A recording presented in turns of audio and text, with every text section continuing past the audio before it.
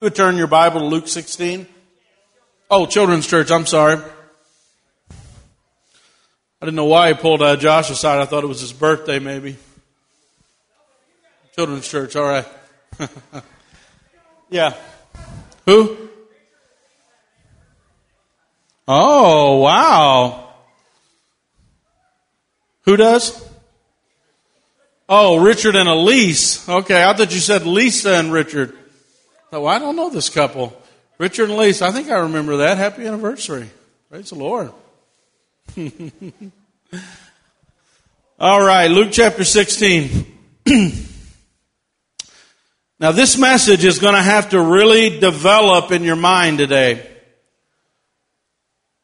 And it's got something for everybody, but the Bible specifically says, my message today, the scripture concerning the things I'm going to talk about in a minute, the Bible said you must be mature to be able to receive them. You have to be mature to be able to take it in. So I just want to tell you in advance, and I'm being as serious as I can be here, let this develop in your mind. Don't turn off the message when I get to the middle here. Okay? The title of my message is King Me. How many have ever played checkers? And in checkers, this, every checker is the same, right? They all have the same powers. They all have the same abilities. They all have the same mobility, access, authority. But something happens when you get to the other side, right? You get to the other side, something happens where you say, King me. And when you get kinged, it's like, I want you to picture this spiritual crown coming down from heaven on you. And it just crowns you. And when God kings you, things are going to change in your life. Things are going to be different. And the Bible has ordained it, and we're to walk in it. And if we don't walk in it, we can't accomplish what God has wanted to accomplish in us. So this message is going to take me some time to develop and make you understand, but if you're mature and you apply your heart to it, you'll understand it. And when that king gets crowned, all of a sudden, that common checker has authority it didn't have before. It's a king now. That checker has authority to do things the other checkers can't do. It has access that the other ones don't have. It goes frontwards, it goes backwards. It has access that the other ones don't have. Now, chess is a little different. Chess has a hierarchy. Chess has a king, it has a queen, it has a bishop, it has pawns, it has knights. And that hierarchy doesn't get shattered. How many know that? The priesthood of Aaron was a hierarchy. And you couldn't have mobility to be from a pawn to be a king. You had no ability to do that. And so God takes a great amount of time to explain how the Aaronic priesthood was going to end, and God was going to institute a different priesthood that would allow a checker to become a king. And God wants to change our authority and our access to Him. He wants to make us have the kind of mobility where He takes us from a common person to royalty. And if we don't understand that and we don't apply that, we just can't do what God wants us to do in this world. But this is going to take me some time to develop, okay? So everybody stay with me this morning. And this scripture in Luke 16 is going to seem absolutely foreign to what I just talked about. In fact, I don't think I've ever done this. I'm going to read a scripture in Luke 16, and I'm not going to come back to that till the very end, and I won't even preach out of this chapter. You know, it's amazing how I'm going to do this, but it's going to happen. Luke 16:13 says, "No one can serve two masters. Either you hate the one and love the other, or you will be devoted to the one and you will despise the other. You cannot serve both God and money." Praise the Lord. Let's pray. Heavenly Father, we love you so much, Lord. Lord, reveal yourself today, Lord. Reveal who you are and reveal who we are, Lord, in you. Touch this message, Lord God. Put your anointing upon it. Speak to the people. In your name we pray, Lord Jesus. Amen. Now, where I'm going to be preaching from, I'm going to reintroduce you to a story you probably heard before. And the story is the destruction of Sodom and Gomorrah and the surrounding cities. You say, how in the world did you go there from where you're at? Stay with me. How many remember the story of Sodom and Gomorrah? Where God came in Genesis chapter 19, verse 23, it says, and you remember the story that Lot and Abram were about to separate, right? And they were so blessed by God that they were just having quarrels over the land because they were being so blessed with herds and flocks and blessed so well. And Abram just said, hey, why should we have arguments with one another? There's so much land here. You take the best and give me what you don't want. So Lot looks over, and there's a notation in there that he looked over toward Sodom. And this is one of the 5 cities around the Dead Sea area, downhill from Jerusalem, near Jerusalem there. And so around those 5 cities that were formerly there, Lot just had his eye on that area, and there's a notation in there that says that city was very wicked before the Lord. Like even at the time that Lot was looking at that city, God makes a point of saying, yeah, that was that city that was really, really wicked. And so already Lot decides to pitch his tent near Sodom. And then the next story is one of the ones I'm going to really talk about tonight. Lot, there's a war that happens, and Lot is actually right in the middle of the city now. And then when the city is about to be destroyed, Lot is actually one of the leaders in the city. Okay, he's sitting at the gate, and he's one of the leaders of the city. And so Sodom is a picture in the Bible, and we'll begin to develop this, of the world. It's just a picture of a world that is totally opposed to God. In fact, Sodom means burnt, scorching, or judgment is what the word means. And so it is a symbol of a world that is heading toward judgment. And Lot, his nephew, the Bible says, was a righteous man, but his spirit was vexed because he chose Sodom. He was always vexed by that city. That city always drove him and his family away from God because he was so fascinated with Sodom. And so we begin to see it develop, and a lot of times we remember Genesis 19 where the city was destroyed. Now there were 5 cities, and all the cities were destroyed except one, and the only reason the one city was not destroyed, which was called Zoar, was because Lot was going to flee to the mountains, and Lot just kind of made a agreement with the angel, can I just go to this little city Zoar? And so they waited for him to get there, and then they destroyed the whole city. So here he is in the valley here. And it says, by the time Lot reached Zoar, this is Genesis 19:23-30, the sun had risen over the land, and the Lord rained down burning sulfur on Sodom and Gomorrah from the Lord out of the heavens. He overthrew those cities, plural, and the entire plain, destroying all those living in the cities, also the vegetation on the land.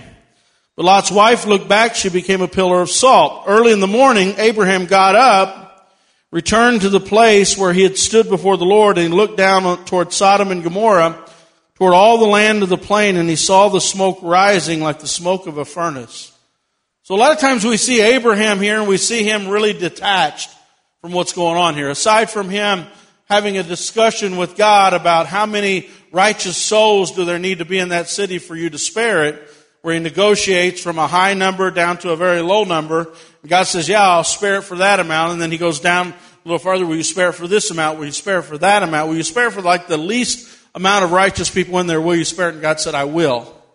And so aside from his negotiations with Sodom and his hearing about the fact that God is going to destroy it from his visitors in the previous chapter, we think he's a little bit detached from Sodom. And his nephew is living there. He knows they're living there. Obviously, he's interceding for Sodom because God comes and says, this is what I'm going to do. We need to let him know that we're going to do this. And so Sodom is a city that Abraham really interceded for, and also his closest relative lived there, Lot. And so God begins to destroy this city, and he watches it from a distance, the fire burning like a furnace. It says, so when God destroyed the cities of the plain, he remembered Abraham and brought Lot out of the catastrophe, but overthrew the cities where Lot lived. Lot and his 2 daughters left Zoar and settled in the mountains, for he was afraid to stay in the city of Zoar. I wonder why he was afraid. But did you see, because of Abraham, God spared Lot. Abraham was interceding for Lot, and a righteous man was going before God and saying, please spare him. You know, he's in the middle of this wicked city and his spirit is vexed. And if it weren't for Abraham interceding for Lot, he would have been lost in the judgment. And so anyway, we go from here and we just begin to speculate, well, what kind? In fact, in Deuteronomy, it gives you elaboration on the cities that were destroyed. It says the whole land was a burning waste. This is Deuteronomy 29:23. The whole land was a burning waste of salt and sulfur. Nothing planted, nothing sprouting, no vegetation growing on it. It will be like the destruction of Sodom and Gomorrah, Adnah, and Zeboim, which the Lord overthrew in his fierce anger. All the nations will ask, why has the Lord done this to the land? Why is it a fierce burning anger? So it mentions the other cities in the plain that were also destroyed, not just Sodom and Gomorrah, but 4 of the 5 cities, sparing Zoar. So you go down and you begin to look at this. In Genesis 13, as Lot is overlooking Sodom there, and he first goes into that area, it says in Genesis 13:13, they were very wicked sinners against the Lord. You go a little further down, it says in Genesis 18:20, when God is talking to Abraham about destroying, it says the outrage of Sodom and Gomorrah is so great and their sins are so grave that we must go there and deal with it. It was so bad they had to go do it. God was on his way to do it because it came to his ear that it was so bad and he wanted to see for himself how wicked it was. I mean, no, this is an example of judgment. The Bible says in several places an example of the judgment that's going to come upon the world. This is a symbol of the world here. And so you go a little further and it says, Genesis 18:21 says, let's go to the New Testament. It says in Jude 1:7, just as Sodom and Gomorrah and the surrounding cities, which likewise indulged in sexual immorality, that's fornication, and pursued unnatural desires, that's homosexuality, served as an example of undergoing a punishment of eternal fire. Another version says, likewise Sodom and Gomorrah, cities near them, which like them committed fornication and pursued homosexual activities, serve as an example of the punishment of eternal fire. So just to make sure there's no confusion, this city was very promiscuous. The city was very wild. It was like a lot of the cities that we see today. You know, really, maybe it was Las Vegas that was in the plain. And Lot was like, wow, I want to live near Las Vegas. And Abraham's like, I'll stay over here. I was like, no, I want to live over there, and Abram doesn't think it's a good idea.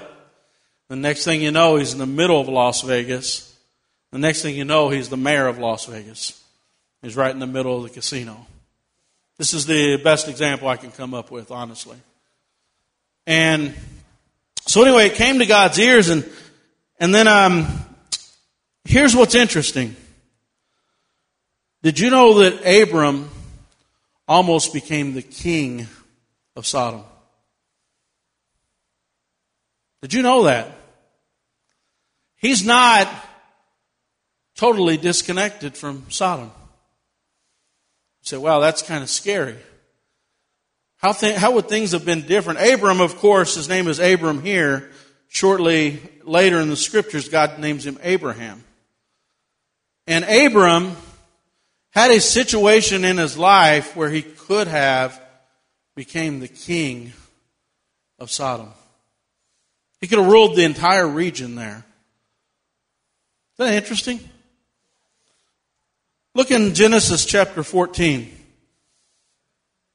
This is approximately, the best dating I could get on this is 17 years before Sodom and Gomorrah was destroyed. Okay, I want you to imagine this. Everybody knows about the destruction of Sodom and Gomorrah, right? Still today, people mention Sodom and Gomorrah. It's in our legal system, Sodom and Gomorrah. But Sodom and Gomorrah, 17 years before the destruction, this event happened. And let me read it, and I know this is a lot of reading here, but it's important to hear. At the time, Amraphel was the king of Shinar. This is chapter 14, verse 1 of Genesis, first book of the Bible. So at the time, there was a king named Amraphel. He was the king of Shinar, which is Babylonia, basically. The area, this is the Mesopotamian area, and there's 4 kings, okay? This is the area where the Tower of Babel just occurred not too long ago. Now they've all moved down in this area of Mesopotamia. It's the area where Nimrod built his kingdoms. So these are basically the armies that were developed under Nimrod and several kingdoms that he built. Okay, 4 kings. Amraphel was one of them, king of Shinar. Arioch is the king of Eleazar. Kedorlaomer is the king of Elam, and Tidal is the king of Goyim. These kings went to war with Bera, or Bera, either way you want to pronounce it, Bera or Bera. He's the king of Sodom. Bersha is the king of Gomorrah. Shinab is the king of Admah. Shemeber is the king of Zeboim. And the king of Bela, that is Zor. All these latter kings joined forces in the valley of Siddim.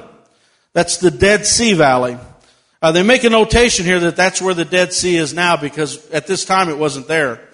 The southern part of the Dead Sea is really shallow, and there are certain centuries where it was completely drained, and there were certain seasons when the rainfall was higher. You actually had the southern part of the Dead Sea. So this is now the Dead Sea area, but it used to be an area that was actually a plain that was drained. Okay, and they had slime pits all around it. So anyway, these 4 kings, it says, went to war with 5 kings, which are the 5 cities that were destroyed, minus Zor. Is everybody following me? So it also mentions in this verse, as you begin to read, that the 4 kings had already wiped out everybody in the area.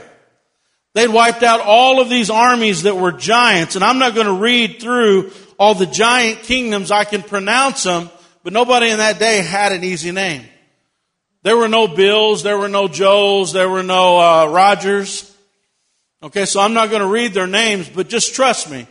Every other enemy that was around that area were giants. They were huge, mighty, fierce people. So these 4 kings had a really strong army because they wiped out those big kingdoms, and all that was left was the 5. And the 5 had been serving the 4 kings for 12 years. You can read this later. I don't want to bog this down. So for 12 years they served them, and finally they got tired of paying tribute to them. So the 5 kings, Sodom, Gomorrah, and the other 3, they went to war with the 4 mighty kings. Okay, and they got whipped really bad. In fact, they couldn't run away fast enough. The king of Sodom, several of the people, they jumped in the tar pits, some of them to kill themselves, some of them to hide. Okay, and then they ran up in the mountains. The king of Sodom couldn't run fast enough. Okay, he abandoned his people and he just left. Okay, and they chased him and took all the loot. Well, here's the problem. When they chased all the people out, they took everything. They took their possessions, they took their wives, took the people, they made slaves out of them, and one person escaped and ran back to Abram.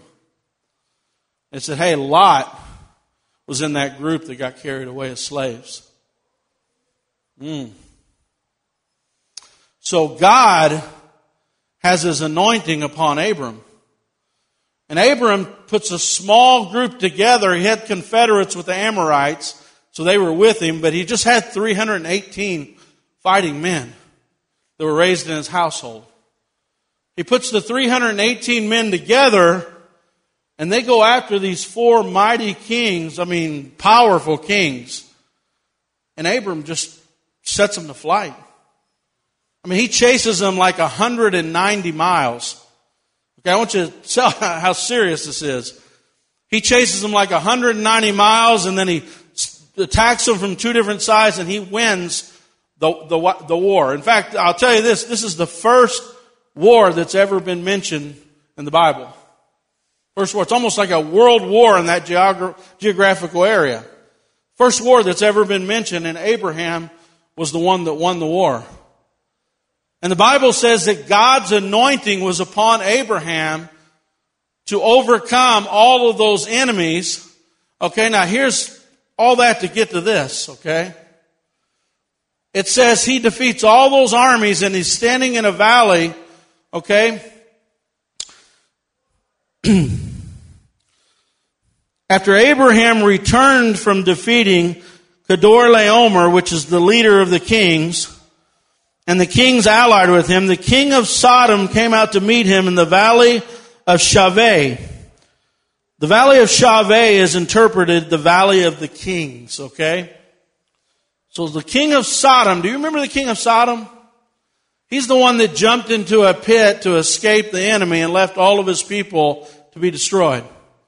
This is the king of a city that's maybe as wicked as any city in the world at that time. Okay, he comes back after Abraham defeats the enemy. And it says the king of Sodom came out to meet him in the valley of the kings, but then it stops. This is Genesis chapter 14, verse 17. It stops. The king of Sodom is there, right? Abram just won this massive victory, is standing in this valley near Jerusalem, okay? The valley of the kings. All right? Remember the title of my sermon, King Me. All right? Standing in the valley of the kings, the king of Sodom is standing there. They stop and they say there was another king there. The other king's name is Melchizedek. His name, Melchizedek, literally means King of Righteousness. He's from a city that is called Salem, that would later be called Jerusalem. City of peace is what Jerusalem means. So this man is the King of Righteousness and the King of Peace. King of Sodom, King of Righteousness in the King's Valley. You following me?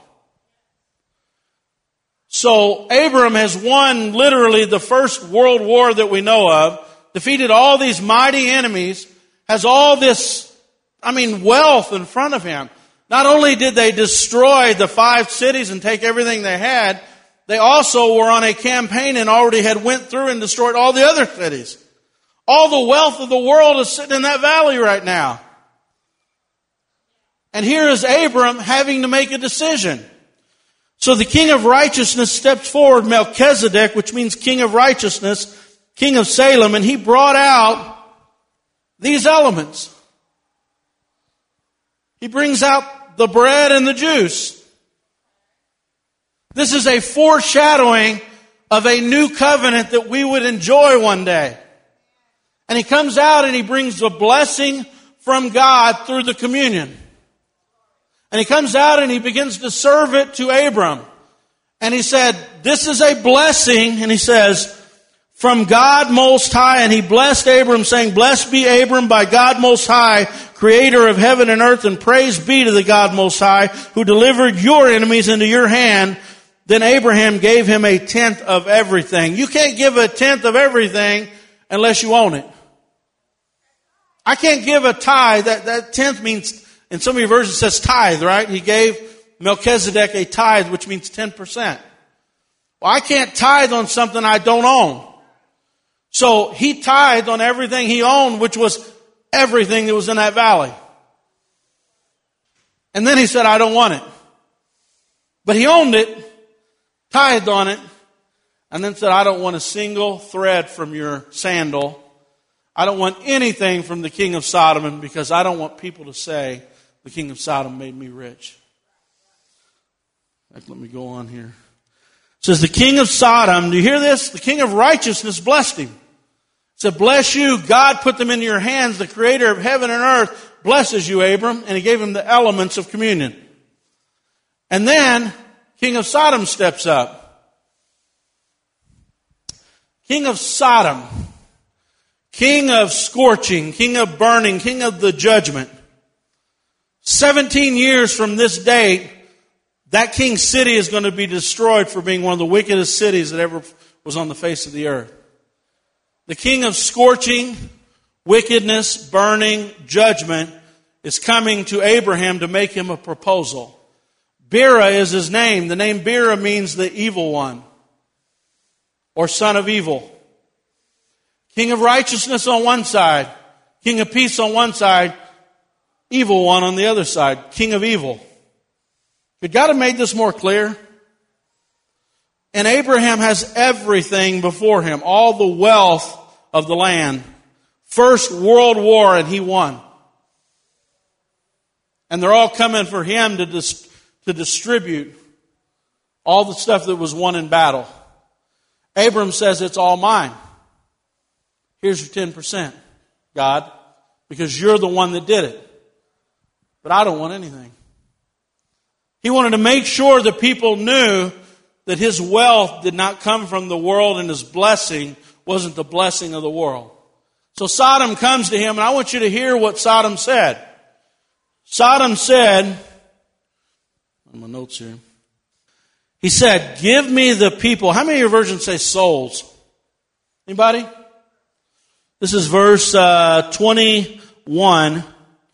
Verse 21, it says, then the king of Sodom said to Abram, give me the people. Some of the versions should say, give me the souls and keep the goods for yourself. How many have souls in there? Persons or, okay, some of them say souls. This guy wanted the people, you keep all the money. The evil one is in the valley, the one who was a coward, the one who ran from the enemy, did nothing to protect the people, did nothing for the people, wouldn't stand up for righteousness with his people, was a wicked one, an evil one in the town of judgment, the town of burning. He was a coward, and now Abram wins the battle because God anointed him to win the battle. He protected the people of Sodom. God is reaching out to the people of Sodom, the people of Gomorrah, the people of these towns, and He's saying, I'm the God who just protected you. And you know what? We look at this modern day judgment that's coming from the people and they can't shake their fist enough at God. And God is saying, I'm the one that's protecting you. The enemy's the one that wants to cut your neck. The enemy's the one that wants to destroy you. And Sodom has the nerve to stand up and say, okay, Abram. You keep the goods, I'll take the souls. Does that make you mad? Does that make you mad? The enemy wants to come up and make a deal with us. The enemy's like, yeah, I'll bless you with the worldly blessing. If you want the worldly blessing, take it. If you want to live for the world, if you want to live for the things of this world, if you want to live for temporary things, if you want money that bad, take the money, I'll take the souls. Do you want a big house? Do you want a big car? Do you want the blessing your televangelist tells you can have? Take it, I'll take the souls. Do you hear God crying out to us? The spirit of Abram is crying out. The enemy is saying, yeah, you take all your stuff. You take the world right now. You take the blessing right now. You forget about God and you just take everything that's temporary in this world. I'll take your souls. What does it profit a man to gain the whole world and lose his own soul? That's what Jesus said. He had that spirit of Abram on him. That spirit of Jesus was in Abram. What does it profit a man to gain the whole world and lose his only child soul? What does it profit a man to gain the whole world and lose his neighbor's soul? What does it profit a man to gain the whole world and lose his co-worker's soul? What's it profit a man to gain the whole world and lose his mom and his dad's soul? And the enemy is trying to make a deal in this valley of the kings. And he's saying, you just sell your soul out for goods. You sell your soul out for materials and materialism, and I'll just take the souls. I hope you're getting this. I hope you're getting it, because when I got it, it hit me. And how many times do we go for the temporary blessing? God, give me, give me, give me, give me, give me, give me. And Satan's right there to shake your hand and say, I'll give it to you. I give it to you. It's all around there. Abram could have had it. How many know that? Abram could have had all that. He deserved all that. He won the battle. He didn't really win it. God won it for him, and he recognized that. But he could have said, I won it. It's all mine. I deserve it. But Abraham said,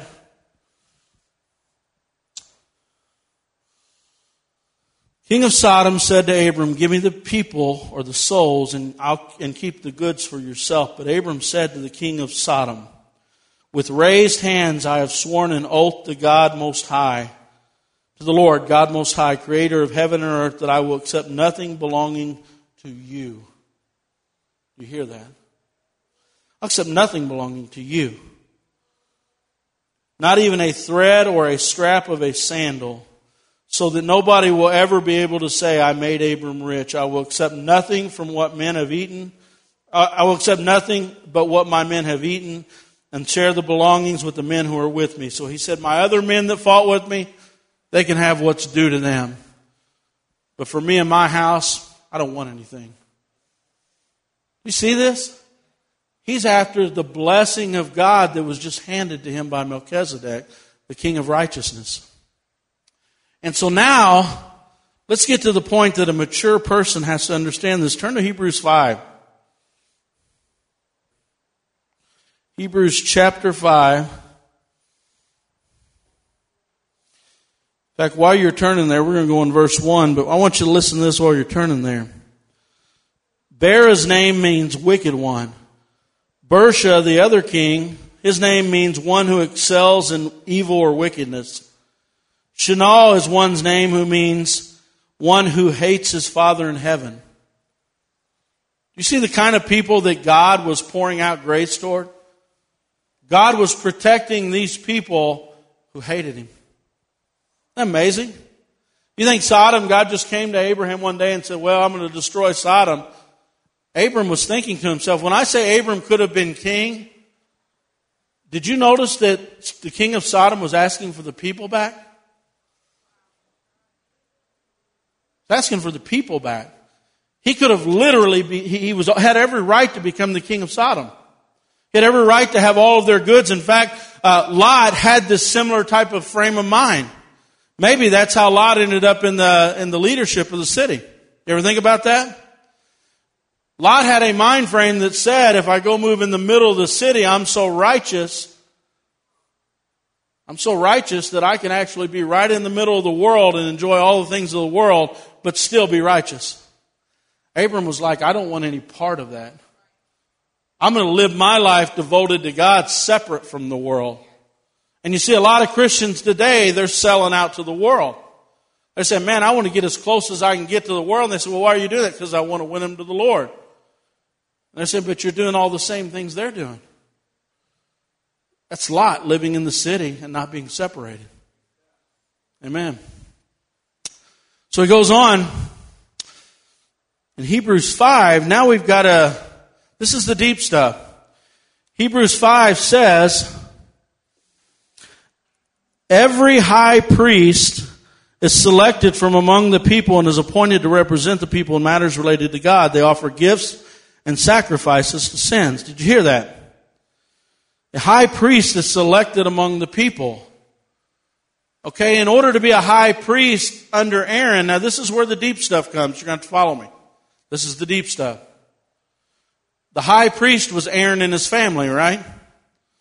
And he's trying to make a case. Hebrews, if you want to have a good phrase for the book of Hebrews, it's better than. Anybody ever seen the sign that says greater than? The mathematical sign? That's what Hebrews is. This is greater than this. This with Jesus is greater than this. This is greater than that. Now he's trying to explain Melchizedek means something. So we've got to go from Melchizedek, who was briefly mentioned in the Valley of the Kings, administering communion, and taking a tithe from Abram, we got to take that and figure out what this mystery is, because it's bigger than you ever thought. It's so big that God can crown your life and make you a king. You think I'm overstating it, don't you? I'm not. We got to understand Melchizedek. So it says there's a high priest that's normally appointed among the people. And what he's trying to tell them in this verse is, if you begin to read Hebrews 5, is there's a better high priest. And Melchizedek is exactly the high priest that Jesus is. And it's better than the Aaron priesthood. How many know that? He said if you were in the priesthood under the Levites, you had to be born in the family of Aaron. He said this priesthood is after the order of Melchizedek, which means you don't have to be born in the family of Aaron. So Jesus is a priest after the order of Melchizedek. And then he goes on and he's explaining it. And he says at the end here, I want you to go down to verse 14. Actually, let's go down to 11. It says, we have much to say about this. He just started talking about Melchizedek. He says, we have much to say about this, but it's hard to make clear to you because you no longer try to understand. In fact, by this time you should be teachers. You need somebody to teach you the elementary truths of God's Word all over again. You need milk, not solid food.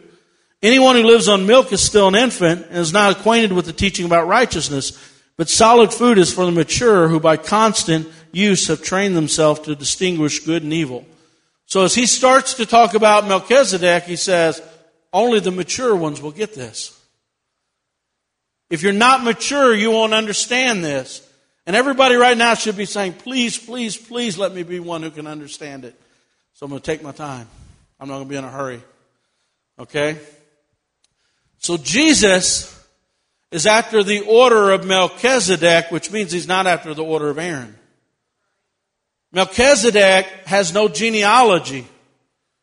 There's no, everything in the Bible was kept by genealogy. The line of Israel was kept by genealogy. The line of Cain, genealogy. Everything was genealogy. Priesthood, you had to be of a certain family. Melchizedek broke the rule. There was no genealogy. Either he didn't have one or nobody knew what it was.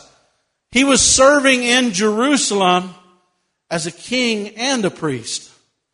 So he was the high priest and he was also a king, and nobody knows where it came from. Nobody knows where it came from. And David in Psalm chapter 110, the 110th Psalm, he's sitting in Jerusalem, and by a prophetic word he says, who is this Melchizedek? Turn there with me. David starts to connect some of the lines with this man. Remember, he was opposite of Sodom. King of evil was in one place, king of righteousness is the other person.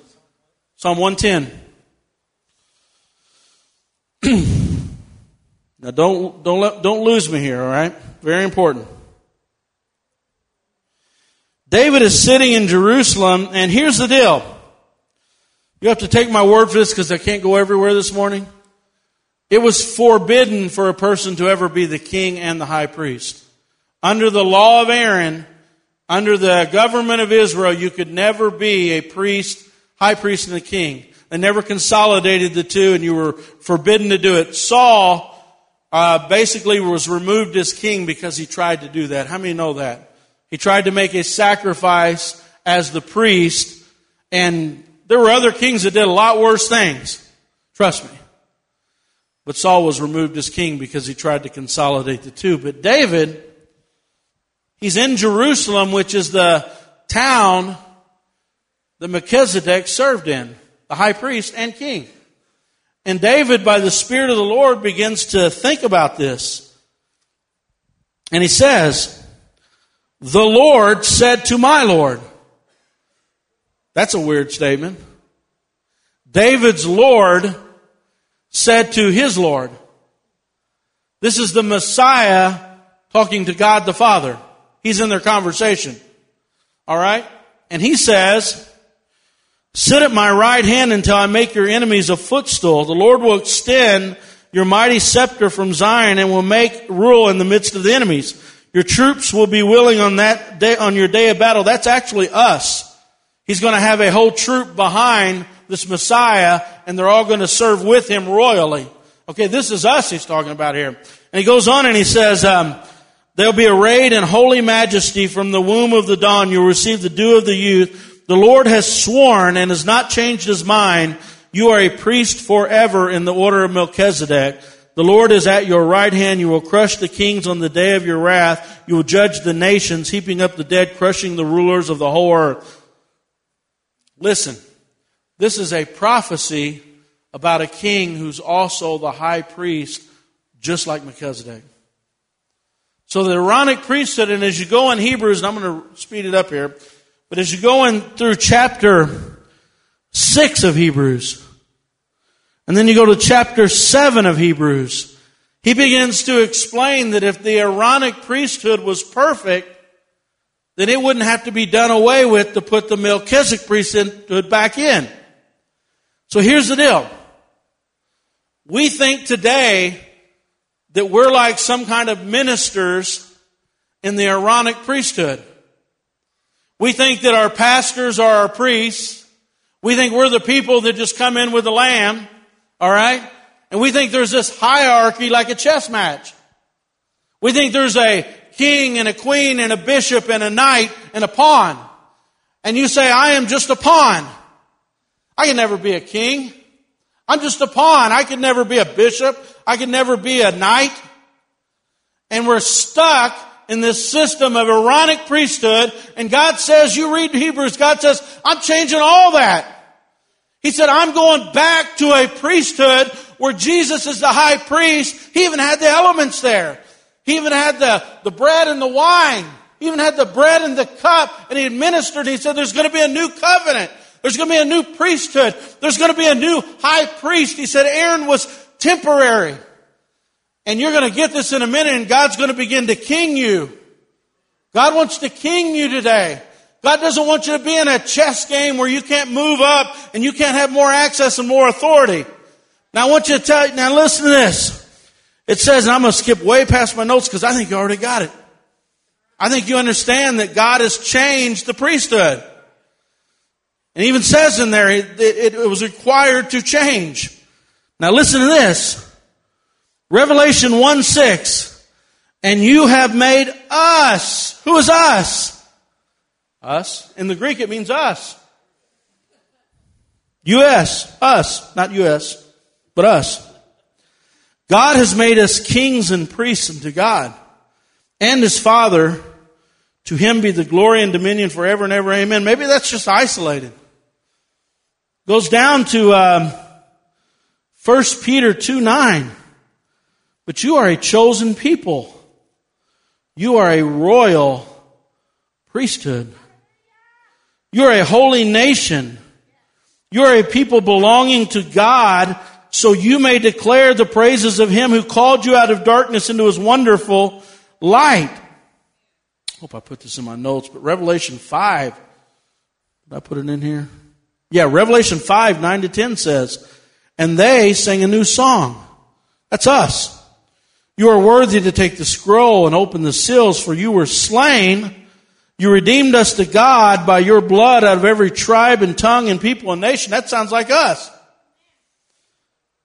And you have made us kings and priests to our God, and we shall reign on the earth with you. King me. Some of us aren't living like priests. Some of us aren't living like kings. Some of us aren't living like a royal priesthood. We're living like a pawn in a chess match.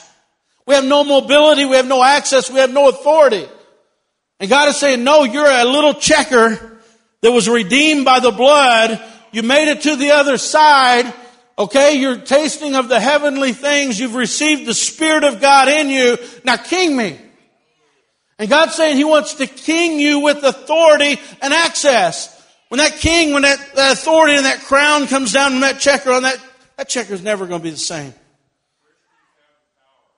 He has the authority as the movement. He has the ability as the access. Okay? And He's able to do things He couldn't do before. Here's the two things that happen when you're a king and when you're a priest.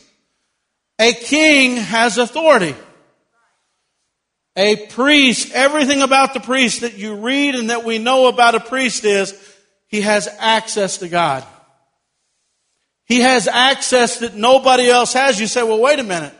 The high priest was the only one that had access. The high priest was the only one that could go into the Holy of Holies. Listen to this. If I can find it in my notes.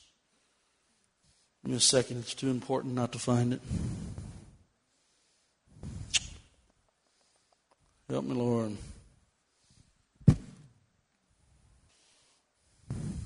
Here we go. This is Hebrews 6. It says, we have this hope as an anchor to our soul. This is Hebrews 6:15. Or I'm sorry, 19. We have this hope as an anchor to our soul, firm and secure.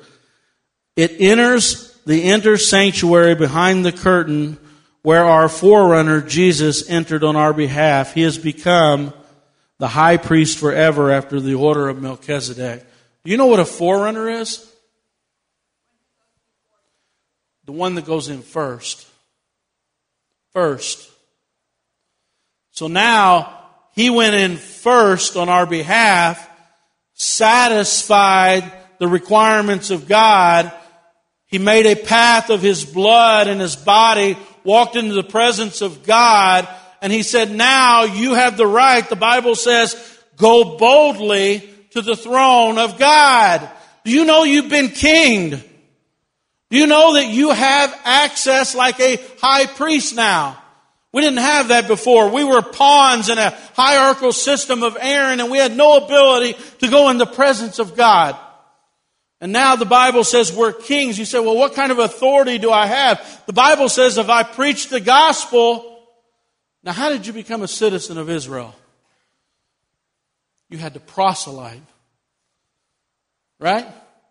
You had to become Jewish, and they could accept you in. The priest could put the blessing on you, and you could be a part of that nation. The Bible says, preach to all the nations, baptizing in the name of the Father, the Son, and the Holy Spirit. Do you know I have authority and you have authority to say the sinner's prayer with somebody and welcome people into our kingdom? You have authority. Everything that's under Jesus' feet is my authority. I have authority that Jesus had. And I have access that Jesus has. I am a priest to God forever. I'm a priest under God. Praise the Lord. And God wants to crown us with that. Some of us still think, we think a priest, we see a guy with a little white collar. They missed this whole Bible teaching. They didn't realize that that whole priesthood of Aaron is gone. The order of Melchizedek. Just like Melchizedek, he made us priests unto our God. And now, I want you to begin to look. I'm going to try to get back up to Luke 16 here and close. This is interesting. Abraham comes to Melchizedek, takes the elements, which are the blessing from God, and then he gives a blessing back to God. Let me know that. It's a two-way thing here. The elements represented the blessing of God that he was putting on Abram's life. The gift that he gave back was the tithe. And I want you to just lose all negative connotations of the word tenth or tithe. This is not a message about money. Abraham brought this tithe because to him it was really important. And Hebrews explains that Abraham was less than Melchizedek. Abraham was giving that gift as a token that I trust God with everything. So he brought that tenth and gave it to Melchizedek. And so that tenth was him saying that God is the greatest authority in my life. Do you know that Abraham learned a lesson through this war? Do you know that Abraham went to Egypt before this happened? He was totally disobedient. God watched him everywhere. Anybody that tried to bother him while he was in, number one, God I don't think wanted him to go to Egypt. He wanted him to trust him in the promised land. Abraham failed, went to Egypt, then went to Egypt. What did he do? He lied. He didn't trust God. He didn't do anything right. But all the time he was doing that, God was saying anybody that touches his wife is going to be sick. And diseases went upon him if they tried to touch his wife. God protected his wife. God protected Abram. Nobody bothered Abram. Abram came out of that land with so much money he didn't know what to do with it. And God still blessed him even though he was disobedient. This time around, Abraham learned the lesson. If I can't trust God with my money, I can't trust God with anything. And so here was all the riches laid in front of him, and Abram said, I don't want it and I don't need it. I want God's blessing. I want God to bless me. I don't want the world to bless me. I'm not chasing after the world. I'm not chasing after the things of the world. I want God's blessing and only God's blessing in my life. Now look at this. Here's something you may not have noticed. Turn to Malachi chapter 2. Malachi chapter 3:8. How many know that chapter and verse? This verse is used to, many times in churches, used to get money from people. They will take this verse, and by the way, the verse, if you don't know it, is, will a man rob God? But you have robbed me of my tithes. In fact, I'll read it in a minute. But I want you to start in chapter 2, verse 1. And I want you to see who this letter is written to. Malachi 2:1 says, and now, you priests, this commandment is for you. You guys ever notice that? Who's this letter written to? Anybody? This letter is written to the priests.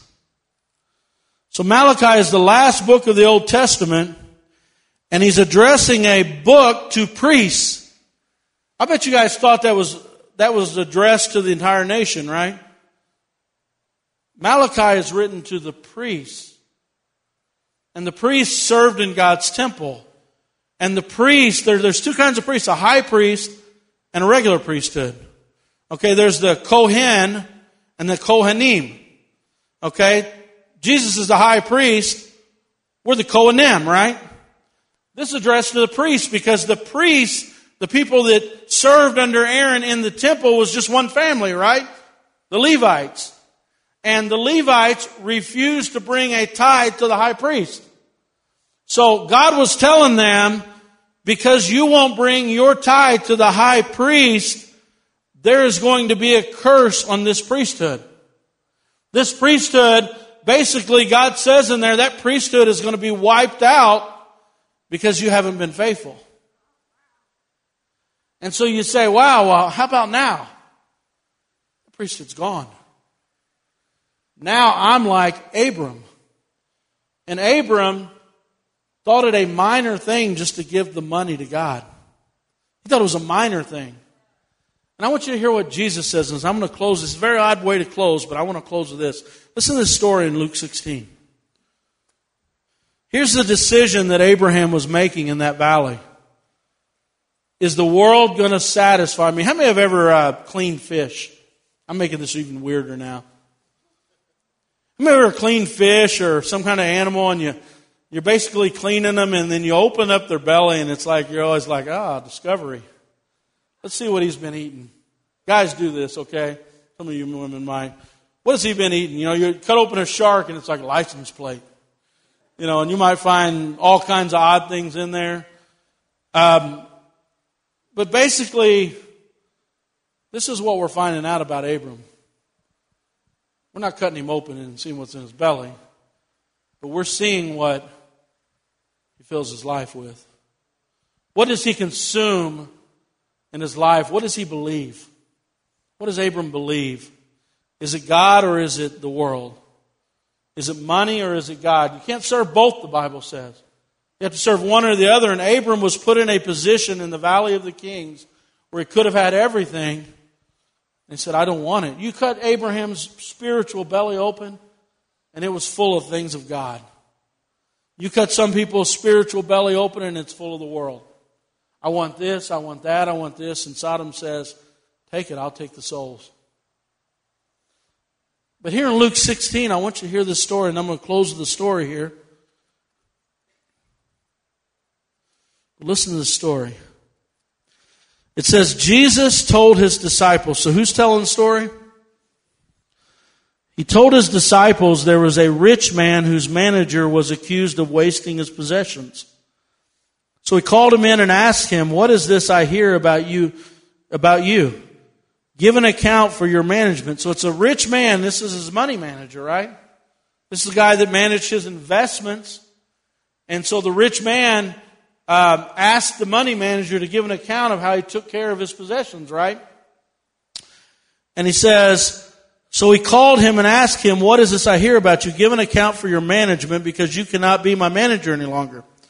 The manager said to himself, "What shall I do now? My master is taking away my job. I'm not strong enough to dig, and I'm too ashamed to beg. So I know what I'll do, so that when I lose my job, people will welcome me into their houses." He's basically saying, I'm going to be homeless. I don't have to look for somewhere to live because I'm not strong enough to dig. All right, and I don't want to beg people. So he's worried about his job, right?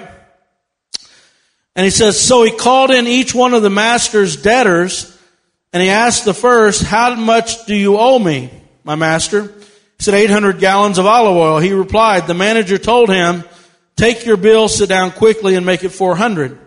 Then he asked the second, "How much do you owe?" He said, 1,000 bushels of wheat. And he replied, "Take your bill and make it 800. The master commended the dishonest manager because he had acted shrewdly for the people of this world. He said, the people of this world are more shrewd in dealing with their own kind than are the people of the light. I tell you, use worldly wealth to gain friends for yourselves, so then what is gone you will be welcomed into eternal dwellings. Whoever can be trusted with very little can be trusted with very much. Whoever is dishonest with very little is also dishonest with very much. So if you have not been trustworthy in handling worldly wealth," so what's he talking about here? Did you notice he said that money is the littlest thing? Money is the little thing. If you can't be faithful in the little things, then how can I trust you with the big things? He said, if you can't be trustworthy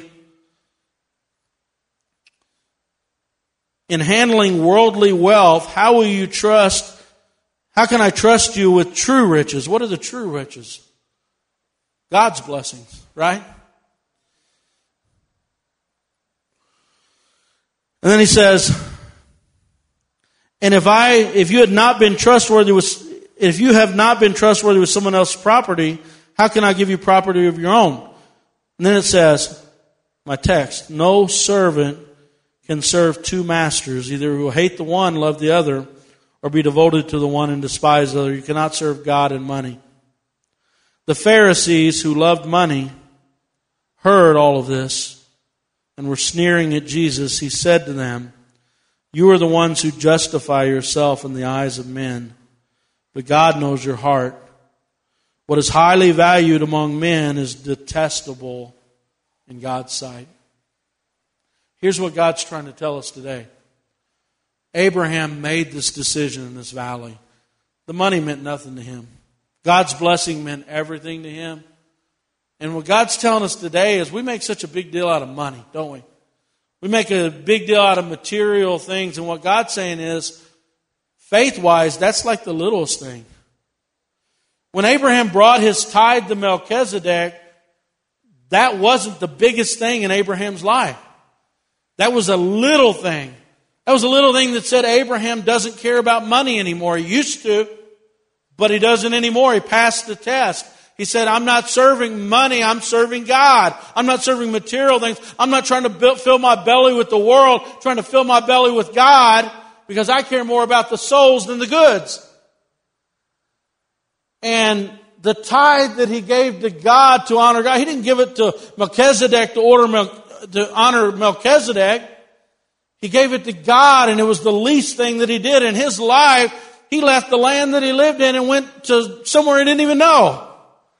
He went to battle to save the most wicked cities in the world and gave his life. He could have died right there and lost every promise that God gave him. The littlest thing in Abraham's life was his faithfulness with money. That's a small thing. You say, man, you want my money? I don't care about your money. Trust me, I don't care about your money. I'm not there to fill an offering plate. Here's what I care about. Are you more worried about money in this world than you're worried about God? And you don't want a preacher to talk about it because he said the Pharisees loved money. You're so caught up in money, you can't even get past the money. You can't get past the money. Don't talk about it. You're just one of those preachers who are rich. I don't have any money. I don't care about money. I don't want money. I say it regularly from the pulpit. I don't care what you put in the offering plate. How's that? But do you want God's blessing? You're going to have to get over the money problem. That's the little thing. The big things come after that. If he wants to trust, if he can't trust you with money, he can't trust you with anything. If you can't come to God's house and say, God is bigger than me, He's the possessor of heaven and earth, and I give God glory for everything I've done, then you're not going to make it in this life. If you can't come in and say, I've got a great marriage, and it's all because of me. No, you have to come in and say, I have a great marriage because God is the possessor of heaven and earth, and He's made me the kind of husband I need to be. He's made me the kind of wife I need to be. He's the one that allows me to do my job great. He's the one that I worship. He's the one that I love. Money, that's something, that's automatically going to God. I give God glory for everything. I give God my time. I give Him my talent. I give Him my possessions. Abraham gave everything to God. That tithe was nothing. That tithe was just the little things. God knew that He could trust Abraham in the big things. Amen. Rise to your feet.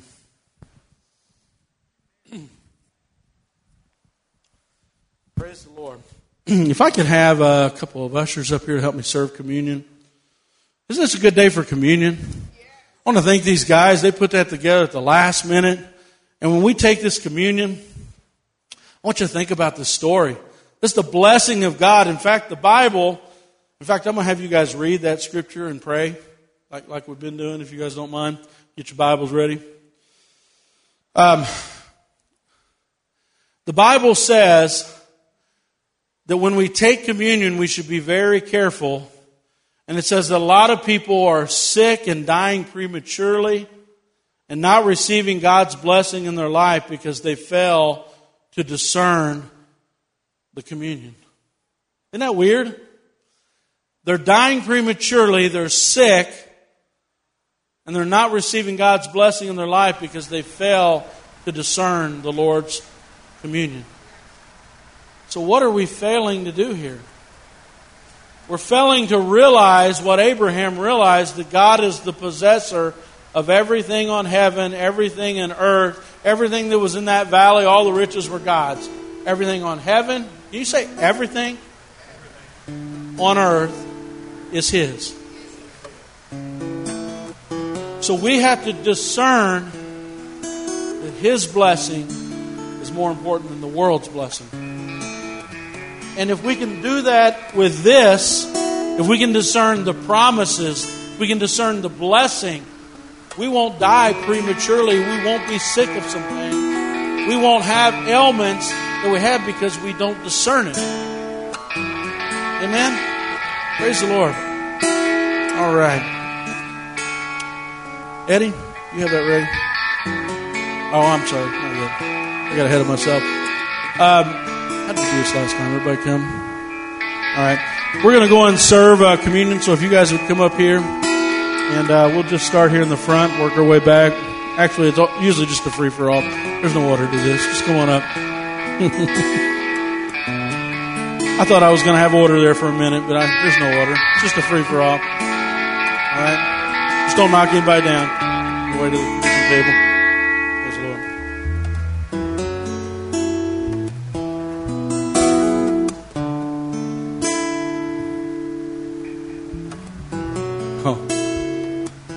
Oh, yeah, that's good.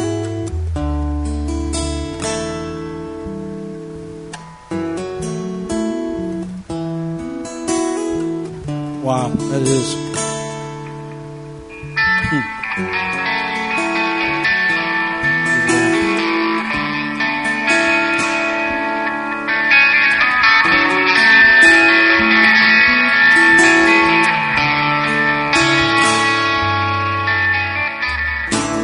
Praise the Lord. Just a few things I want to share with you before we take communion. Eddie looked up a word when I was preaching. Remember I said that the king of Sodom said, give me the souls or persons.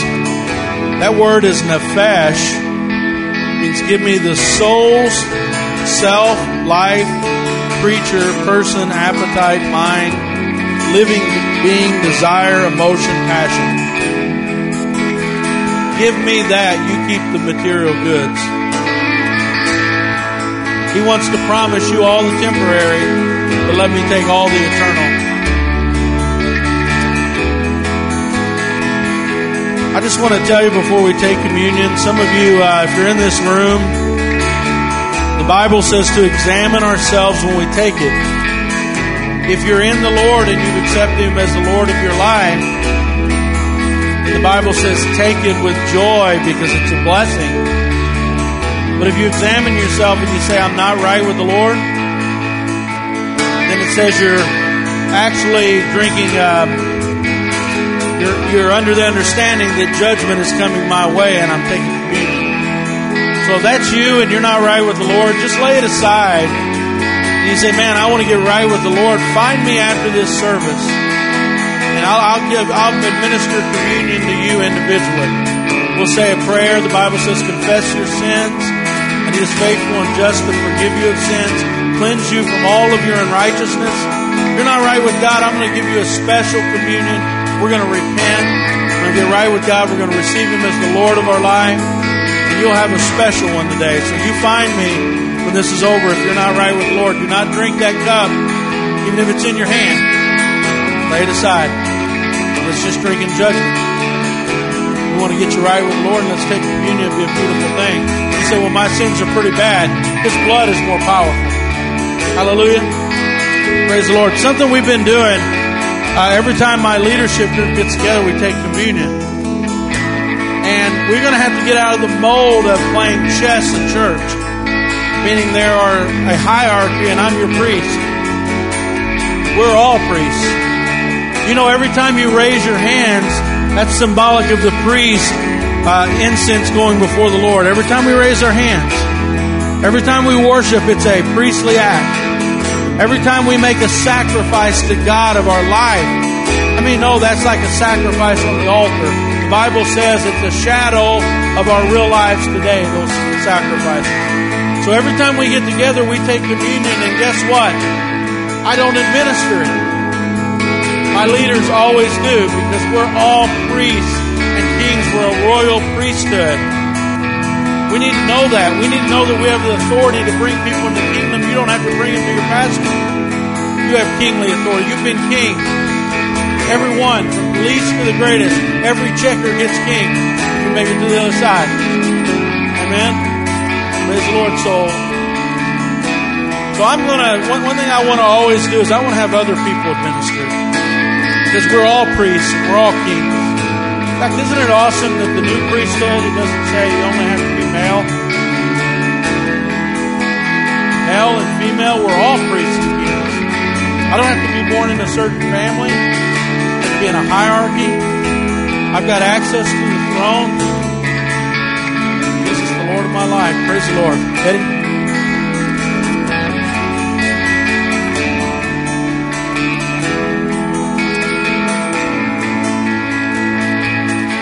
Received from the Lord what I also delivered to you, that the Lord Jesus, on the night when He was betrayed, took bread, and when He'd given thanks, He broke it and He said, this is my body, which is for you. Do this in remembrance of me. Dear Heavenly Father, we thank you for this great plan you had, Lord. We thank you that you gave us a high priest to redeem us. We no longer want to give our persons to the world, Lord. We no longer want to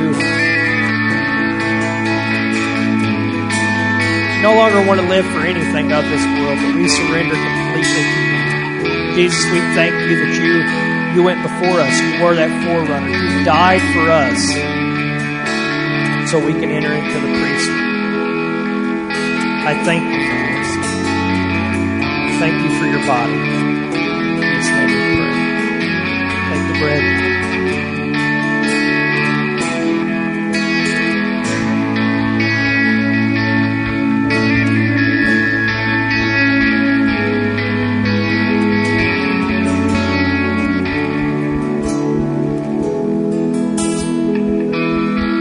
same way also he took the cup after supper, saying, "This cup is the new covenant in my blood. Do this as often as you drink it in remembrance of me. For as often as you eat this bread and drink this cup, you proclaim the Lord's death until he comes." Father God, thank you for showing us what's temporary, Lord, and what's eternal, God. And thank you for the example that you set for us. I pray that you would just build it up in our hearts, that we would do as we've seen you do. Thank you in Jesus' name.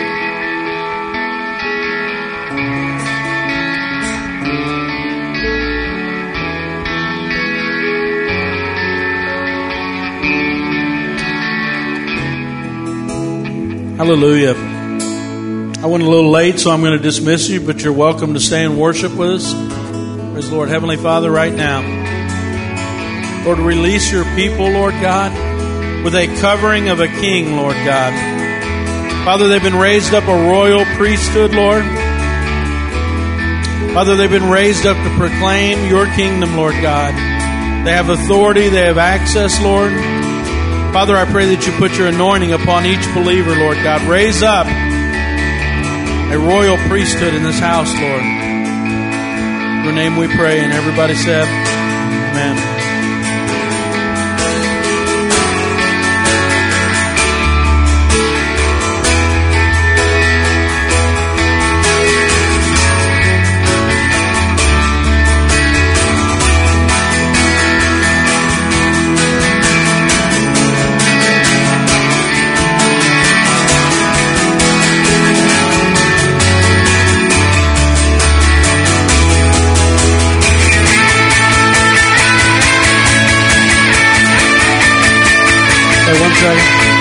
I'm sorry to interrupt. If you still have your juice and your cracker, let's go pray over here. All right? It's an awesome altar call. I've never had an altar call like that, but the Holy Spirit is helping us today. Praise the Lord. We'll be over here in this corner over here.